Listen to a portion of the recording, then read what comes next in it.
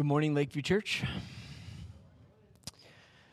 I just have to tell you, this is one of my favorite parts of the week. I just get to be with you, and I look forward to it all week long as I am working on preparing messages, praying for our time together, just always looking forward to this time of being with our church family. There are lots of fun things I get to do in a week, but this is a highlight every week, and it's good for me to be with you. So I want to just welcome you here this morning. I know we've already done that in the service, but I want to do it again, and I want to especially just welcome those who are with us online today. We're so glad that you've taken time to tune in and be with us during our service today, so thanks for being here.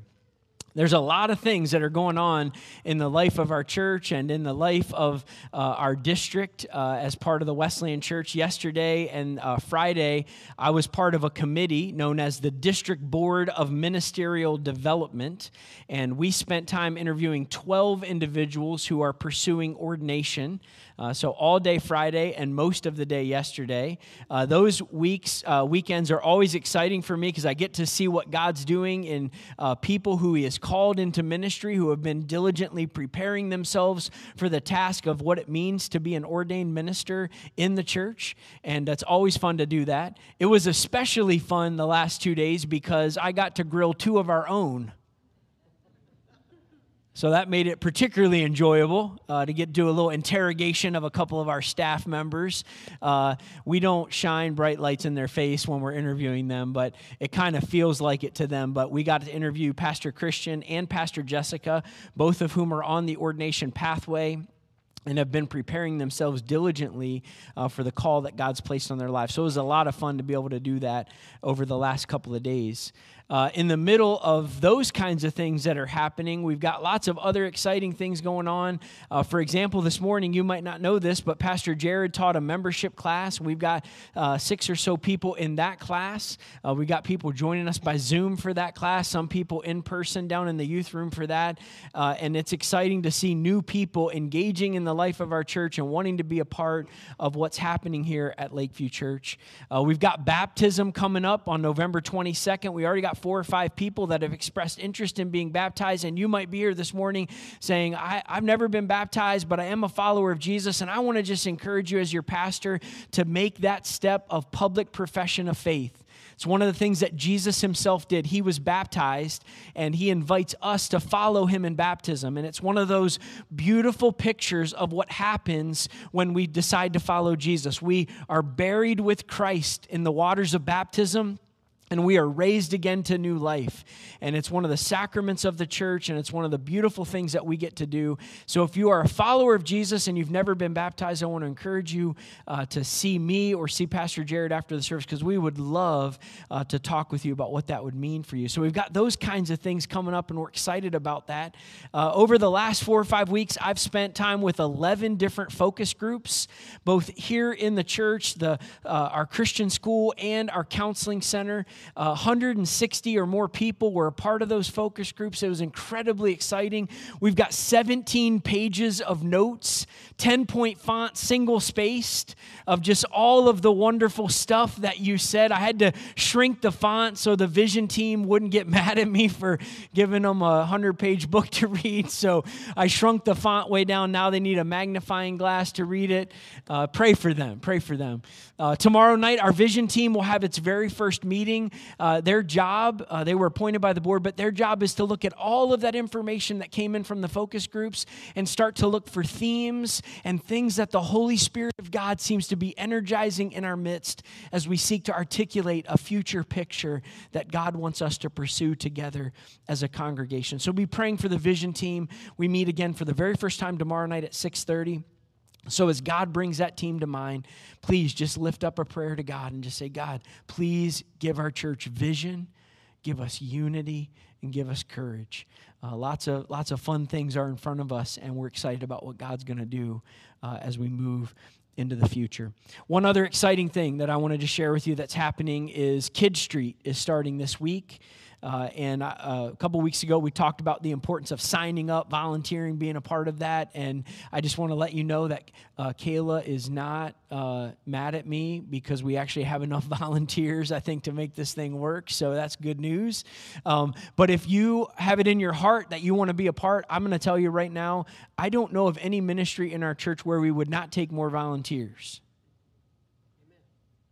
At least we got one amen. That was a good spot for an amen. We'll always take more volunteers. So if you're sitting here this morning, you're like, you know what, I intended to volunteer for Kid Street. You just see Miss Kayla right after the service, and she's going to help you get signed up and be a part of that because we can always use extra people to help us with that important ministry. That's going to start this week. It'll run the next 6 weeks, and we're excited about that. So we are in the book of Ephesians, and we're in the middle of a series called Rock Solid, and I just wanted to take a couple of minutes just to maybe frame where we're at in this series. You remember we began the series by kind of introducing the letter, not at the beginning, but at the end of Ephesians. We went all the way to chapter 6, and we looked at this verse where Paul says that his goal for the people that he's writing to is that they would be able to withstand the evil day and having done everything else to be able to stand. And we said that's the goal of this series, that we would become the kind of people and the kind of church that we can withstand the evil day, and having done everything else that's being asked of us, we would be able to stand firm. And that's why we've been calling this series Rock Solid. What does it take for us to be the kind of Christians and the kind of church that's rock solid, that stands firm in a day and age where everything around us seems volatile, it seems uncertain, it seems complex, and it seems ambiguous? What does it look like and mean for us to learn to be the kind of people that stand firm in the midst of that kind of day and age? And so we've been talking about that all throughout the series. The guy who wrote this letter, his name's Paul. He wrote it to a group of first century Christians in the city of Ephesus. This group of Christians were Jews and Gentiles, two very opposed groups to each other in Paul's day, and yet they found themselves as part of one church in the city of Ephesus. And Paul writes a letter to these people to help them understand, what does it look like to live the kind of life? And so we've been looking at different parts of Ephesians over these weeks. And so far we've kind of talked about two major ideas in the messages in this series. We've talked first about the fact that our faith trajectory needs to help us go from death to life. Right? And we said that really it's all about personal transformation. You want to be rock solid in a day and age where everything around us is shifting and changing, and there's all kinds of ideologies and perspectives and different philosophies of life. You want to be rock solid in the midst of that kind of world. You have to experience personal transformation. God has to actually change your life. You need a miracle of God to come in and make you a different person. You have to move from death to life. And we've talked about this in 2 or 3 of the messages. Pastor Jared talked about it when he said, you got to take off that old ratty sweater. Remember that he was wearing that old self and the one that had like holes in the sleeves and all kinds of stuff. And you got to put on this new self. Right? Ephesians talks about that. Take off the old self, put on the new self. That's that transformation language. Remember Pastor Lenny came and talked to us about the fact that we have to open wide the aperture of our heart and let the light of Christ in. And when the light of Christ comes in, it takes the darkness inside of us, it changes it to light, and then we reflect the light of Christ in the world around us. You see, personal transformation is a significant part of what it takes to live a rock-solid life in this world. People who aren't changed, who just believed, put Jesus in their heart, but they didn't actually learn how to live it out day to day, they're finding their faith being shaken in these days. But if we allow ourselves to really be changed by God, we actually become different people. And we have a different quality which allows us to stand even in this crazy time that we're living in. I was with someone just yesterday, and they were talking about the fact that because of the way that God's been shaping and forming them over the last couple of years, that for them, COVID has not been a downtime.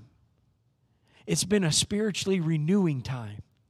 They have found themselves growing even more because of how God had prepared them for this season. That's a beautiful picture of what I'm talking about.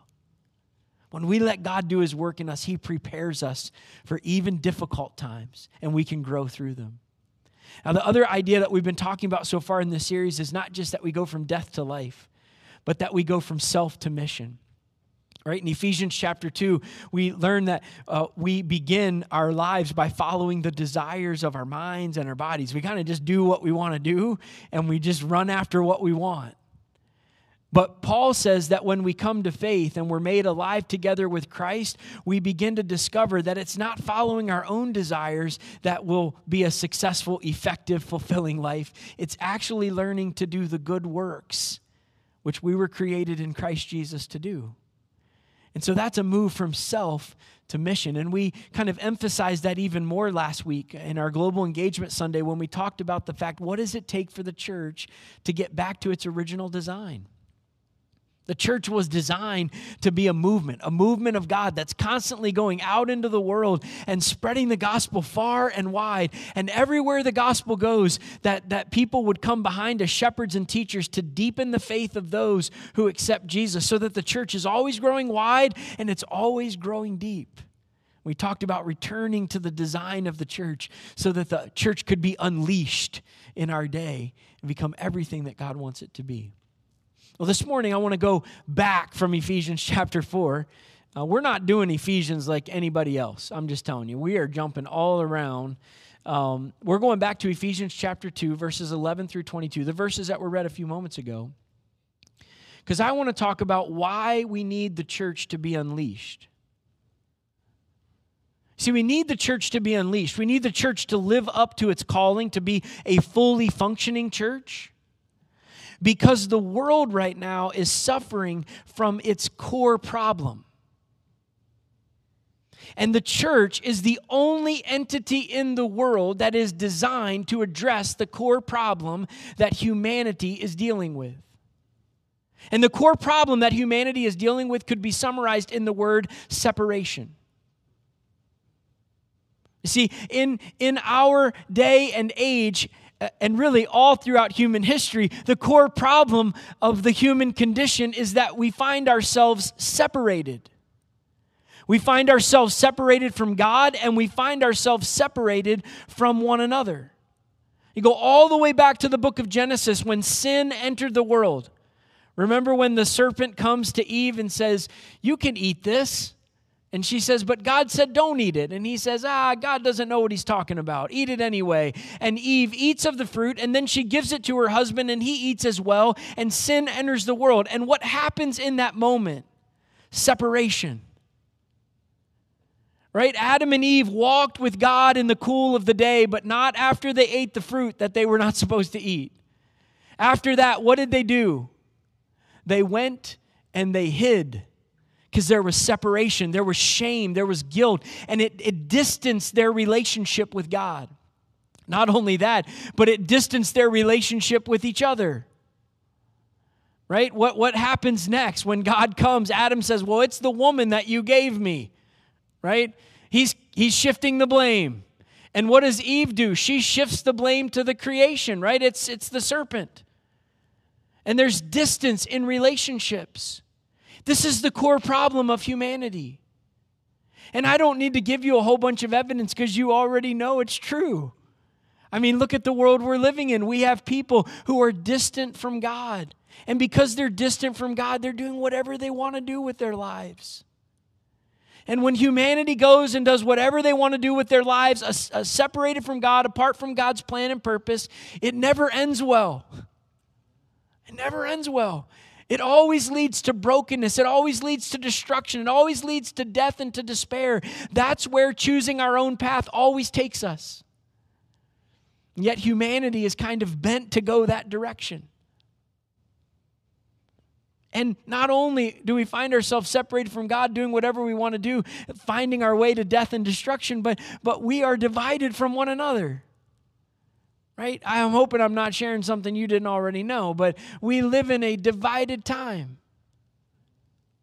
Now, it's not like a few years ago we were all best buddies.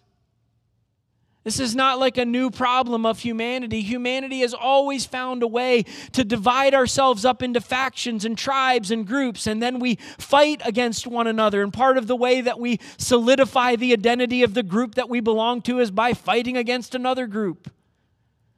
Right? This is kind of how it works. This is why Patriots fans and Colts fans don't get along. You'll be proud of me, though. I saw a Penguins fan, for those of you who know hockey, and I think we got some extra Penguins fans in the crowd today, I was told. But I saw a Penguins fan working in her yard.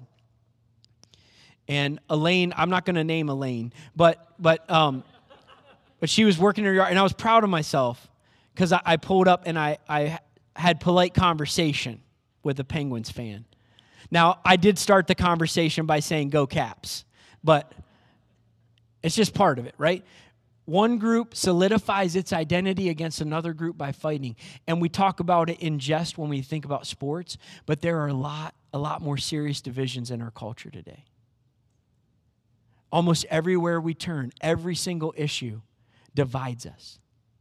Whether it's economics, whether it's education, whether it's politics, whether it's race and ethnicity, we have divisions all across our culture, and we are creating new identities almost every day and splintering our culture into factions and groups and tribes that fight against one another all the time.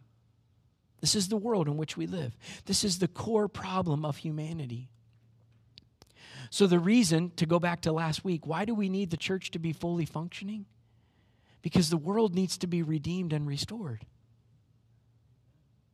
And as much as I want us to participate in the civil process of elections and government, and as important as I think all of those things are, and they are important, I want you to hear me clearly. They are important. You should participate in the political process in our country today.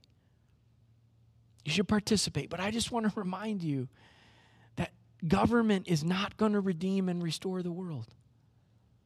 That's actually not the job that God gave to the government. God didn't entrust that mission to the government. So sometimes we get mad at the government because the government's not doing what we need them to do to advance the Christian cause, and it's just misplaced. If the mission of God's not being fulfilled, don't point your fingers anywhere else.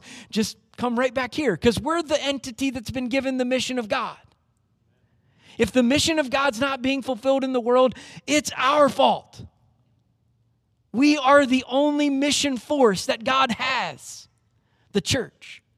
And it stretches across every segment of society, government included, which is why the church has to be faithful to its mission. Right? So we need a fully functioning church because the world depends on it. So I want to talk to you from Ephesians chapter 2 just for a few moments we have left, about 3 or 4 things that stick out to me from this passage that I think are important for us to know. First, the problem, which we've already spent some time talking about, is separation. Look at Ephesians 2 with me. Look at verse 12. He's writing again to Jews and Gentiles, and this is what he says. Remember that you were at that time separated from Christ, and you were alienated from the commonwealth of Israel, and you were strangers to the covenants of promise, having no hope and without God in the world. What is Paul saying to these Christians in Ephesus? He's pointing them back to a time in their life when they dealt with the core problem, which was separation. They were distant from Jesus Christ. They were distant from God the Father. They had not been reconciled to their Creator because they were not living in relationship with Jesus Christ. And they found themselves not only distant from a relationship with God, but they found themselves distant from a relationship with God's people. That's what Paul's saying here. You were separated from Christ and you were separated from Israel. There was a division between people and there was a division between you and God. These are 2 problems that we have. That we are separated from God and we are separated from each other. And we see this in our world today. I don't need to talk much more about this except just to remind you that in our county of about 69,000 people, 42,000 of them have no connection to any religion whatsoever. We do not need to go somewhere else to find a mission field. We live in a mission field. 42,000 people today are separated from Jesus Christ right here in our county where we live. Some of you in this room this morning are separated from Jesus Christ because you've never decided to follow him. It's one of the core problems of humanity. And for those of you who might be here this morning and you're thinking to yourself, I don't have a relationship with Jesus, I just want to let you know, we all were in that boat at one point in time in our lives. I mean, I can look around this room this morning and tell you that there are lots of people in here who are following Jesus. But there's not a single person in this room who didn't have a time at some point in their life when they weren't following Jesus. We all can look back and say, there was a time we were separated from Christ. And I'm going to give you an opportunity in a moment to decide to follow Jesus. If you're in the room and you've never followed Jesus before, I'm going to give you an opportunity to do that today. It's one of the most important decisions you'll ever make, and it's one of the core issues of life. It's one of the core questions you must answer. Will you follow Jesus or not? But Jesus didn't just come so we could be reconciled to God. He came for that. That's really critical. But he also came to reconcile us to each other. So it's not okay for us to say that we follow Jesus, but we don't like our brother or sister. In fact, Scripture says that's impossible. If you say you love God, but you don't love your brother and sister, you lie. That's what the Bible says. That's exactly what it says. If you say that you love God, but you do not love your brother or sister, you are lying. The truth of God is not in you. Why? Because God did not come just to reconcile us to himself. That's not enough. It's really critical. But God was not just concerned with getting us to love him. He wants us also to love one another. So the core problem of our life is we have separation. We have distance and division between us and God and between us and one another. So what's the solution? The solution is reconciliation.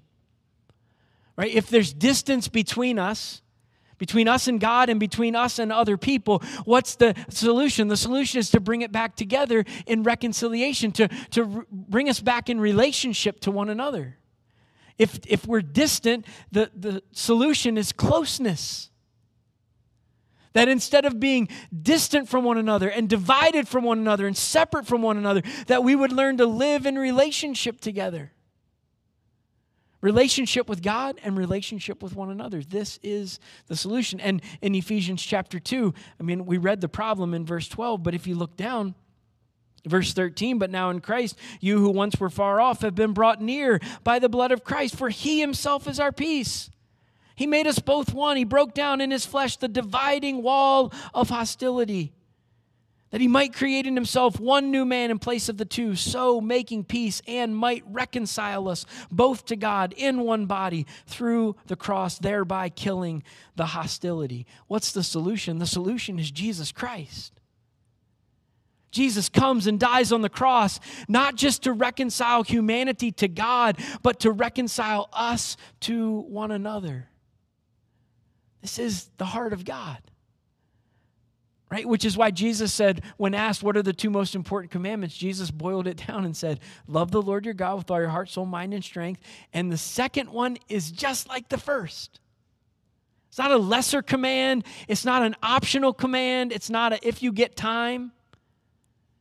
Or if this seems to appeal to you, this is just like the first one. Love God and love your neighbor. All of the law and the prophets hang on these two commandments. You want to be a good person of faith, you better learn how to love God and you better learn how to love your neighbor. They go together. The problem is separation. The solution is reconciliation. So what are the implications for us this morning? I want to talk about two of them. And when I get done, you're going to say, this is so simple. At least I hope that's what you say. Because if it's simple to you, then I've done my job. The first one is that you would be reconciled to God. if you have a core problem of being separated from God, then my desire for you today is that you would be reconciled to God again. Now, just a week or so ago, I got an opportunity to speak to our Christian school students in the 7th through 12th grade. And so I stood in this room during their chapel service and spoke to them. And I'm going to share with you what I shared with them, because I think it's going to be helpful for us as we understand what the gospel looks like in our lives. See, the reality is that we are separated from God because when we are born with a bent to go away from God, right? So every single person is born, and their motto is, I'm going my direction. I'm going to go my way, right? Now, here's the deal. When my kids were little, I never had to bring my kids into the living room and sit them down on the couch and say, now, Daddy wants to teach you how to be selfish. We never gave those kind of lessons in our home. But you know what? Every single one of my kids learned how to be selfish. Why? Because it was just natural. And it was natural for your kids too. Why? Because we all just go our direction. That's just the way we are. Now, this is true because there's something inside of us that we might call personal desire. Scripture says that it's our flesh or our sin nature. It's just the natural bent of our kind of soul, the way that we are formed as sinful beings to just want to go away from God, which is my direction. Right? And this is a problem that you actually can't fix in your own strength. There's not enough good deeds that you can do to change the bent of your soul to go a different direction. There's not enough good deeds that you could do to cover this one up. You're always going to go your own direction, and you might be a really nice person, and you might be really friendly and really kind, but the reality is that you still have personal desires that take you away from God's plan for your life because everybody goes their own direction. Now, these personal desires that we have, they're reinforced by things like popular culture and peer pressure. We look at the world around us, and the world is full of people that are going their own direction, and we think, well, that's just the way it is. And the world says, go do whatever you want to do. If it makes you feel good, enjoy it, have fun, because there are no rules, and there are no standards, and you can live life however you want to live it, and you'll be a more fulfilled person if you just find your own path and do whatever you want to do.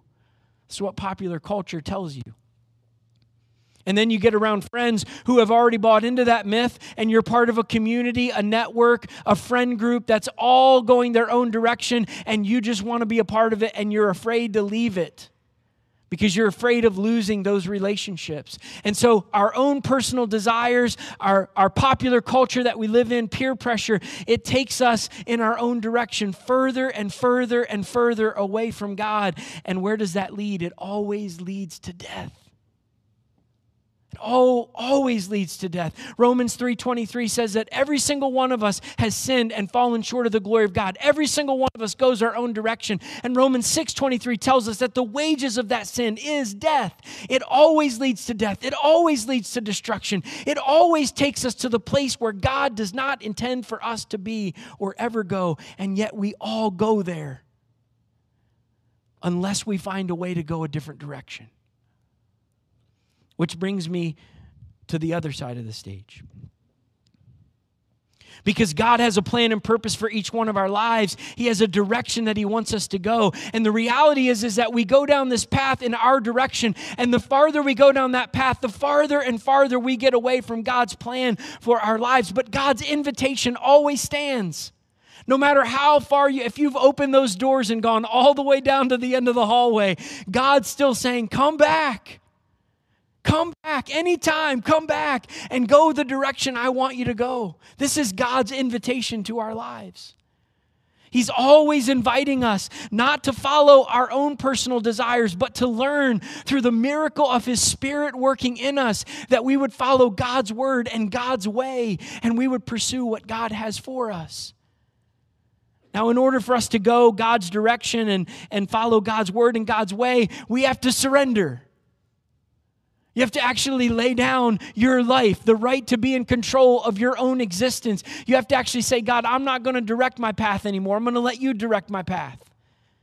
That's the issue of lordship. It's the issue of saying, God, you're going to be in control. And what this results in is following Jesus. Right? What does Jesus say? If any man wants to follow me, any woman wants to follow me, what do you have to do? Deny yourself, take up your cross, and follow me. Go a different direction. Now, if that direction over there leads to death, where does this direction lead? New creation, life. Any person is in Christ. That person's a brand new creation. The old is gone and the new is here. Siri does not like that phrase. I don't know why. New creation. That's where this path takes you. And you can have that in a moment when you turn around and decide to follow Jesus. Now, we look at all of that and we say, how do we move from our direction to God's direction? It all comes back to the cross. Jesus died on the cross so that you could turn around. You can't turn around on your own. You can't do it. Remember, we talked about in Ephesians chapter 2 earlier in the passage where we talked about the fact that you are saved by grace through faith, and the faith, even the faith, is not of your own doing. It is the gift of God. You can't decide on your own to follow Jesus, but God is always working by His Spirit to invite you and empower you to turn around because of what Jesus has done on the cross. He died, He was buried, He was raised again, so that you could turn around. And turning around just simply means that you would repent. Repentance, it's a nice biblical word, and it literally just means to turn around. Now, here's what I love about this whole reality. When you go your direction, run as fast and as far and as hard as you want in that direction, you might feel like you're getting farther and farther and farther away from God. But when you stop running and you turn around, guess how far you have to go to find God? You already found Him right when you turned around. It's the beautiful reality of the gospel. You can run as hard and as far and as fast as you want in that direction. But when you come to the end of yourself and you turn around, Jesus is right there. Open arms. Ready to embrace you and welcome you into the family. Why? Because the mission of Jesus is reconciliation. And Jesus finds you wherever you are on that path, and He just walks you back. And as you walk with Jesus, He teaches you how to pursue God's direction for your life. So that at some point your direction just fades into the background and you are pursuing everything God has for you. This is the mission and the heart and the purpose of God. And this morning, some of you are in this room. There may not be a lot of you in this room today, but there are some of you in this room who are not reconciled to God. Maybe you used to be a Christian, but you've fallen away. Or maybe you've never been a part of church at all and you've never followed Jesus. You didn't even know what that meant. Listen, this is the moment. This is the moment. I'm not done with the message yet. I got something else to say after this, but this is the moment. For those of you who are in the room and you've been running fast, hard, and far in that direction, but today you're ready to turn around, you can do that right now in this moment. And I'm not going to ask you to do anything. I'm not going to ask you to raise your hand or stand up or do jumping jacks or any crazy thing like that. I'm not even going to ask you to come forward. All I want to ask you to do is, if you will, if you want to turn around, that you would take out your phone. Yes, take out your phone. And just dial the number. Actually, don't dial it. Text it. 765-222-5937. I'm better at this than Christian is. 765-222-5937. Just text the word follow if you want to turn around. It's going to ask you to give just a little bit of information about who you are so that I can contact you personally in this next week and get together with you to help you begin your new journey of walking with Jesus. That's all I want you to do. And you could text that number right now. You could text it later today. And that's true not just for people in the room, but for people online. 765-222-5937. Just text the word follow, and I will be in touch with you this next week to help you begin your journey of walking with Jesus. Be reconciled to God. Second implication, though, is that we be reconciled to each other. It's not enough. It's not enough for us to walk with Jesus. That sounds kind of funny maybe to say. Maybe it sounds funny to hear, but the reality is true. God cares not just that you walk with him. He cares that you walk with your fellow human beings. And we see this all throughout Scripture. We see it in Ephesians chapter 2. Jesus tore down the dividing wall of hostility. He took Jews and Gentiles, the two groups that were completely opposed to one another. Groups of people that were politically opposed, economically different, ethnically different, completely opposite ends of the spectrum, did not get along. What did Jesus do? Jesus took those two groups of people, the two predominant divided groups of the day, and he brought them together, the passage says, and made out of them one new man, one new person. And then through the cross, he reconciled that one new person to the Father. And the dividing wall of hostility was taken away in that moment. What was Jesus doing? Jesus was saying, it's not just enough that you love God. I want you to learn to love one another. Now, this is all throughout Scripture. We see it in Ephesians 2, but we see it in the book of James as well. James says you don't show favoritism to anybody. You don't look for someone because of how much money they have, or because of the status they have, or because of the position they have, or because of the color of their skin, or because of the background that they come from. You don't give anyone a favored place over someone else. Why? Because God doesn't do that.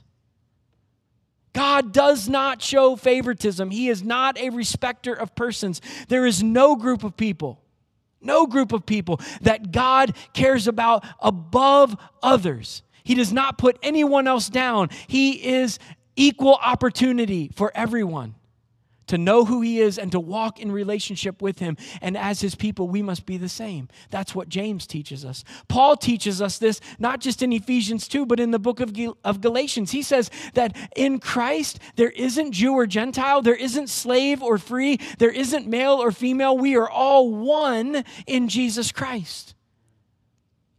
And in case you need more biblical evidence, let's go to Jesus himself, who said that they will know that you are my disciples by the love that you have for one another. And this led Jesus in John 17 to pray that they would be one, even as Jesus said, me and the Father are one. And he said if humanity would become one, then the world would know that the Father had sent Jesus. It is the way that we testify to the world that we really are Christians. We love one another. Now, I don't need to tell you there are lots of divisions in our world. There are divisions in our community. And sometimes we, as followers of Jesus Christ, we love God with all of our heart, but we still do things that separate and divide. And that's not godly. And it's not what God desires from us.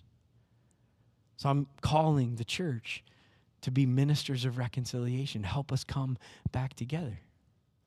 Because there are times when Christians, yes, even Christians, maybe some of you sitting in this room, go down the downward spiral of social media political conversations.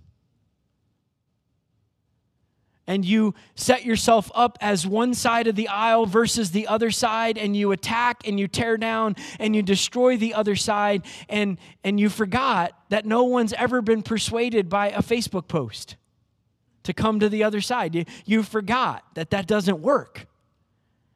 And so all you're left with is an action that actually separates more. It doesn't bring together.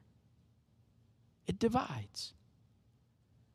The same thing is true when we think about economics. There are times when we lift up rich over poor or poor over rich, and we separate ourselves even with things like education, and we think that people who have education are somehow better than people who don't, or vice versa. and we divide. And we don't always intend to do this. We don't set out to have intentions of this, but sometimes our words and our actions do that.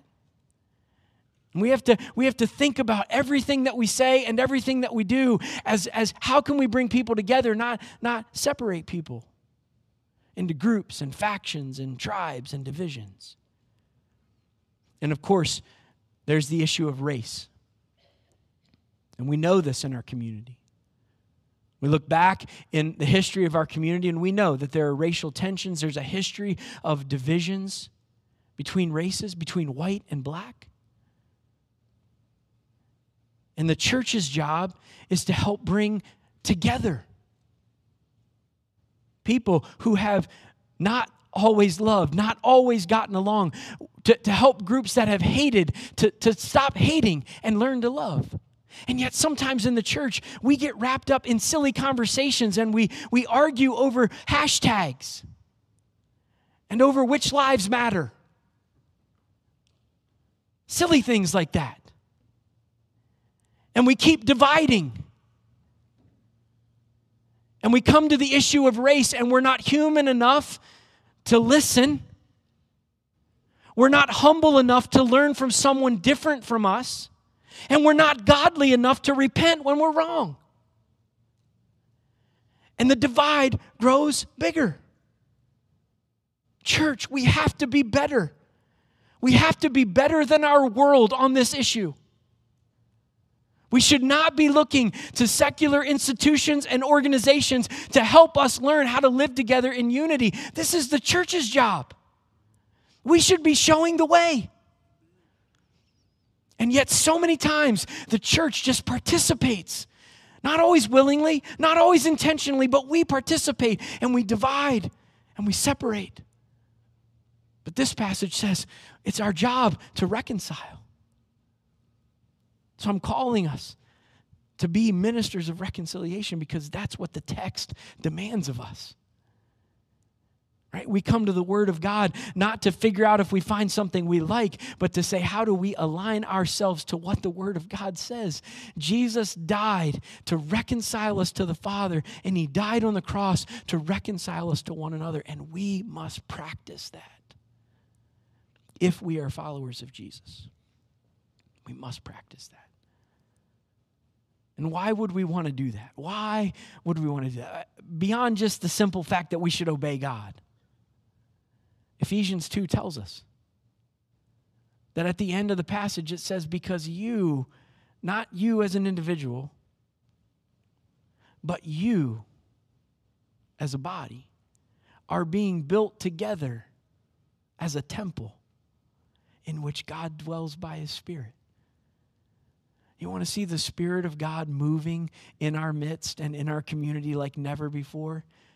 Be reconciled to God, be reconciled to one another, and the Spirit of God will be poured out. It's very simple. Not easy, but very simple.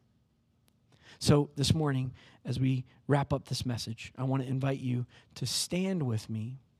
And we're going to pray a prayer of reconciliation. It's a responsive prayer.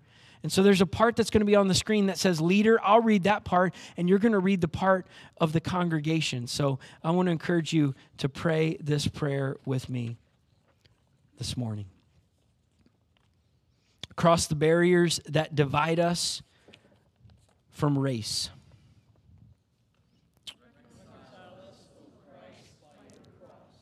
Across the barriers that divide rich from poor. Across the barriers that divide people of different cultures. Across the barriers that divide Christians. Across the barriers that divide men and women, young and old. Confront us, O Christ, with the hidden prejudices and fears that deny and betray our prayers. Enable us to see the causes of strife. Remove from us all senses of superiority. Teach us to grow in unity with all God's children. Let's pray together. Lord, I do pray that you would reconcile us to you and to each other. Jesus, you died on the cross so that we could stop going our direction and start going yours. And when we go your direction, we always find ourselves entering into community. So would you bring us together as the people of God like never before? Lord, I pray that you would make this church, this local expression of your body, diverse, multi-ethnic, multi-socioeconomic status, multi-generational, God, multi-everything. Please, God, bring us together as an expression of what it looks like to live in the kingdom of God in this world. And may we be a witness to the community around us of what it looks like when people follow Jesus and love one another well. Please, God, do that in our midst, and we will give you the praise. In Jesus' name, amen. You may be seated.